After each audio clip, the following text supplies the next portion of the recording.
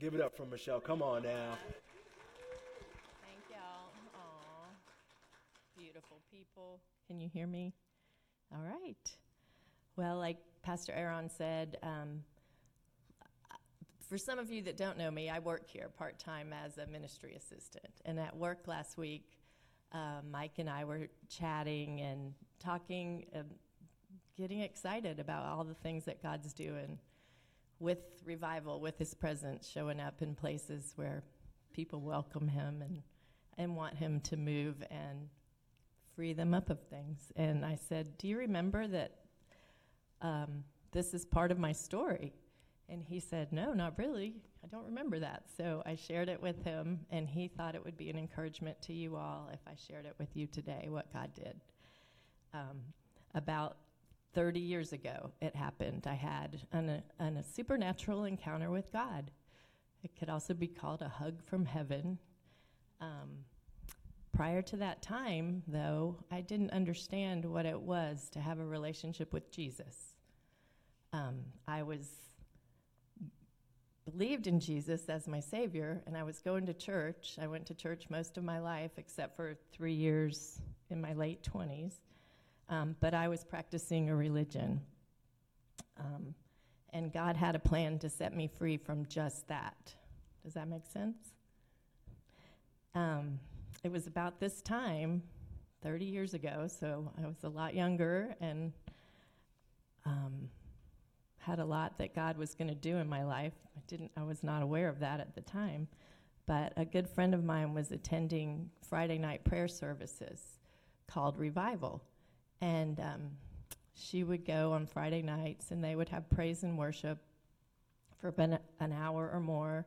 Then there would be preaching, and then the Holy Spirit would come. And he would come in the form of different ways, different manifestations. Sometimes people would be slain in the Spirit, and they would fall on the ground. And he showed up powerfully and undeniably. And she thought that all sounded really cool, and I thought it sounded terrifying.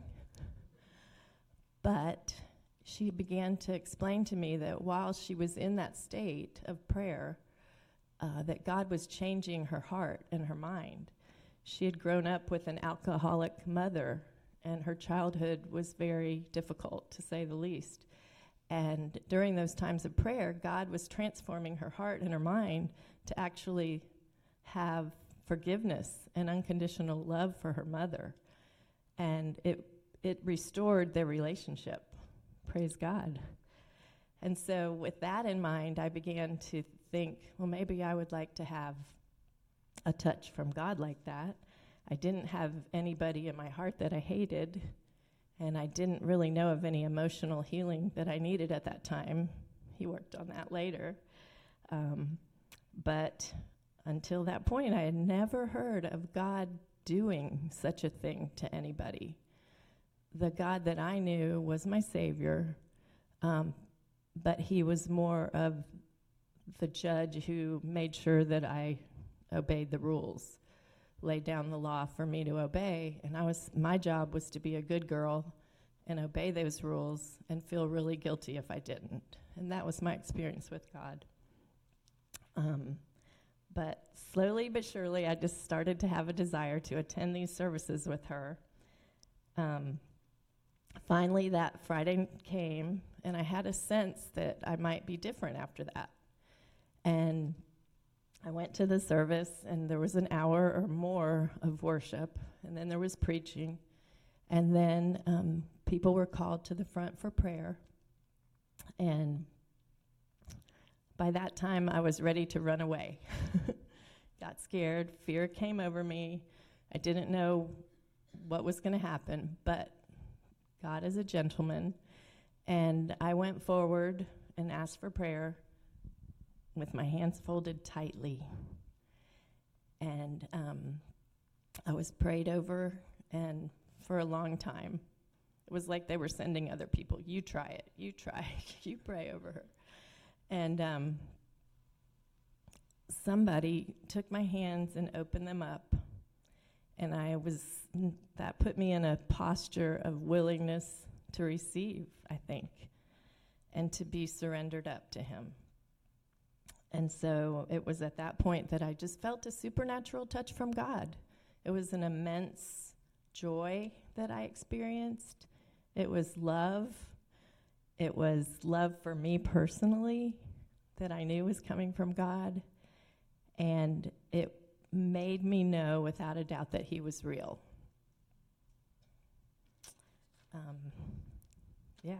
The result of that was freedom, because since that day, I have truly loved the person of Jesus Christ, and out of that love, I have tried to serve him well and with all of my heart. Since that time, I've come to know more of his grace through his word and through the ups and downs of life, but I am forever grateful that he chose that time to reveal himself to me in that very personal, special way. Amen. I hope that in sharing this with you, that you would be encouraged to be open to receive whatever the Holy Spirit has for you or wants you to know. He is gentle, and he will not enter in your heart and mind unless you seek him and open the door, because he is knocking. So, Holy Spirit, we welcome you to do only what you can do for God's glory. In Jesus' name we pray.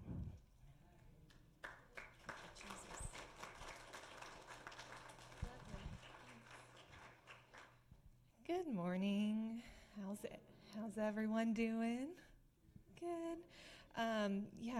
Pastor Mike similarly asked me to share about my experience kind of last Sunday, but a little bit more than that as well. I do just want to address the scarf. It is not a fashion trend that I'm starting to be like Charity Gale.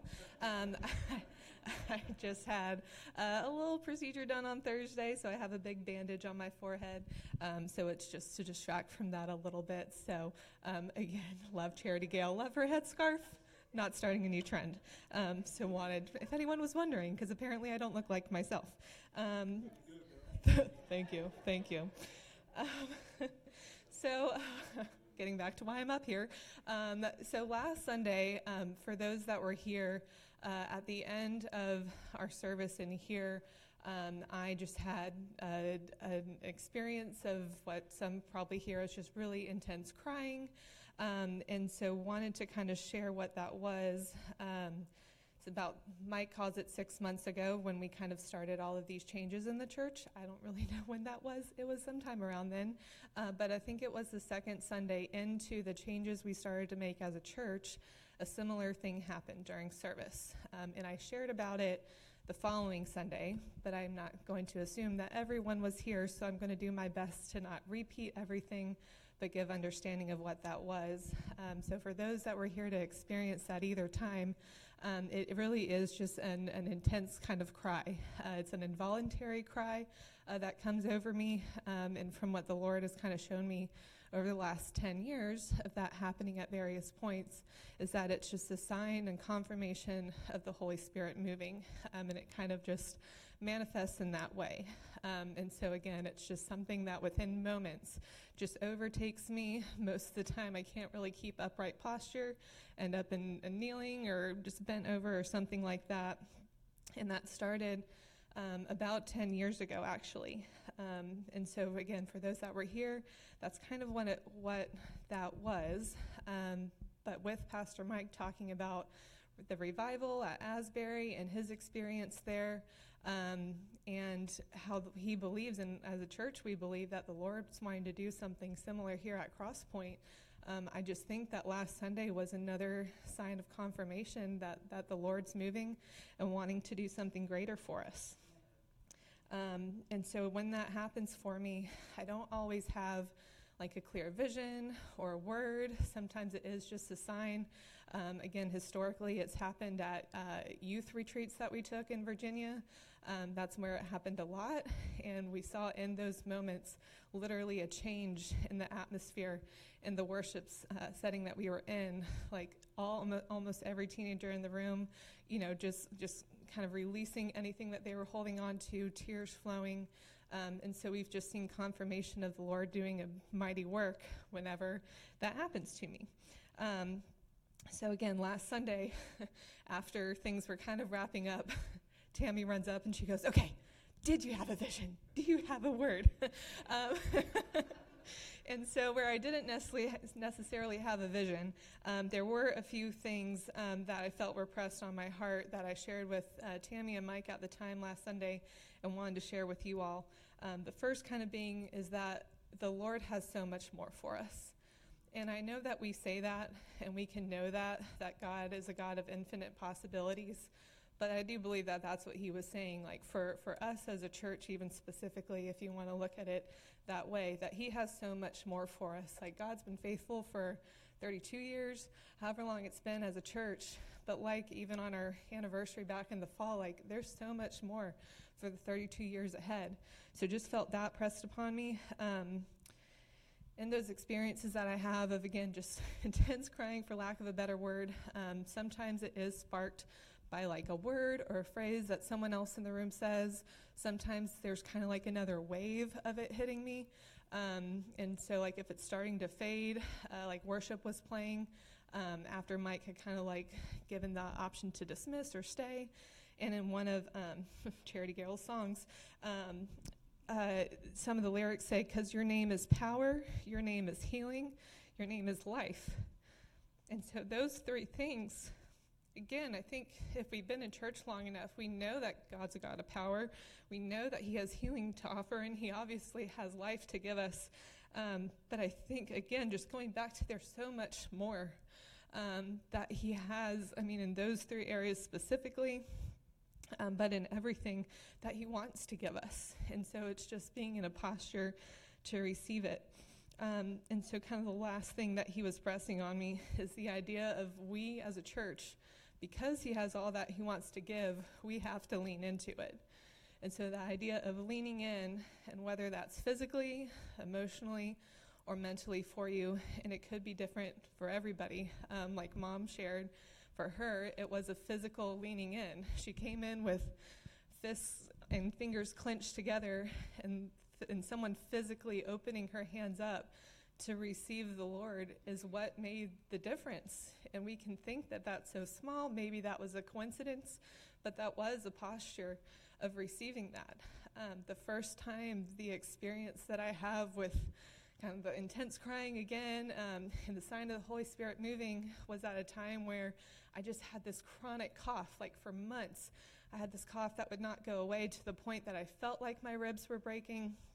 And so during a worship service, I coughed, and the cough literally bent me over like that in a bowing position. And in that instant is when that hit me, and I could not stop crying. And it was not this like trying to get weight off me kind of cry. It was completely like just feeling the weight of his presence. And so the cough brought me here, and from that point, literally the weight of the presence I was feeling of the Lord put me on the floor. And that was my decision to go that far out in demonstration of just what the Lord was doing. So it's like the Lord brought me halfway.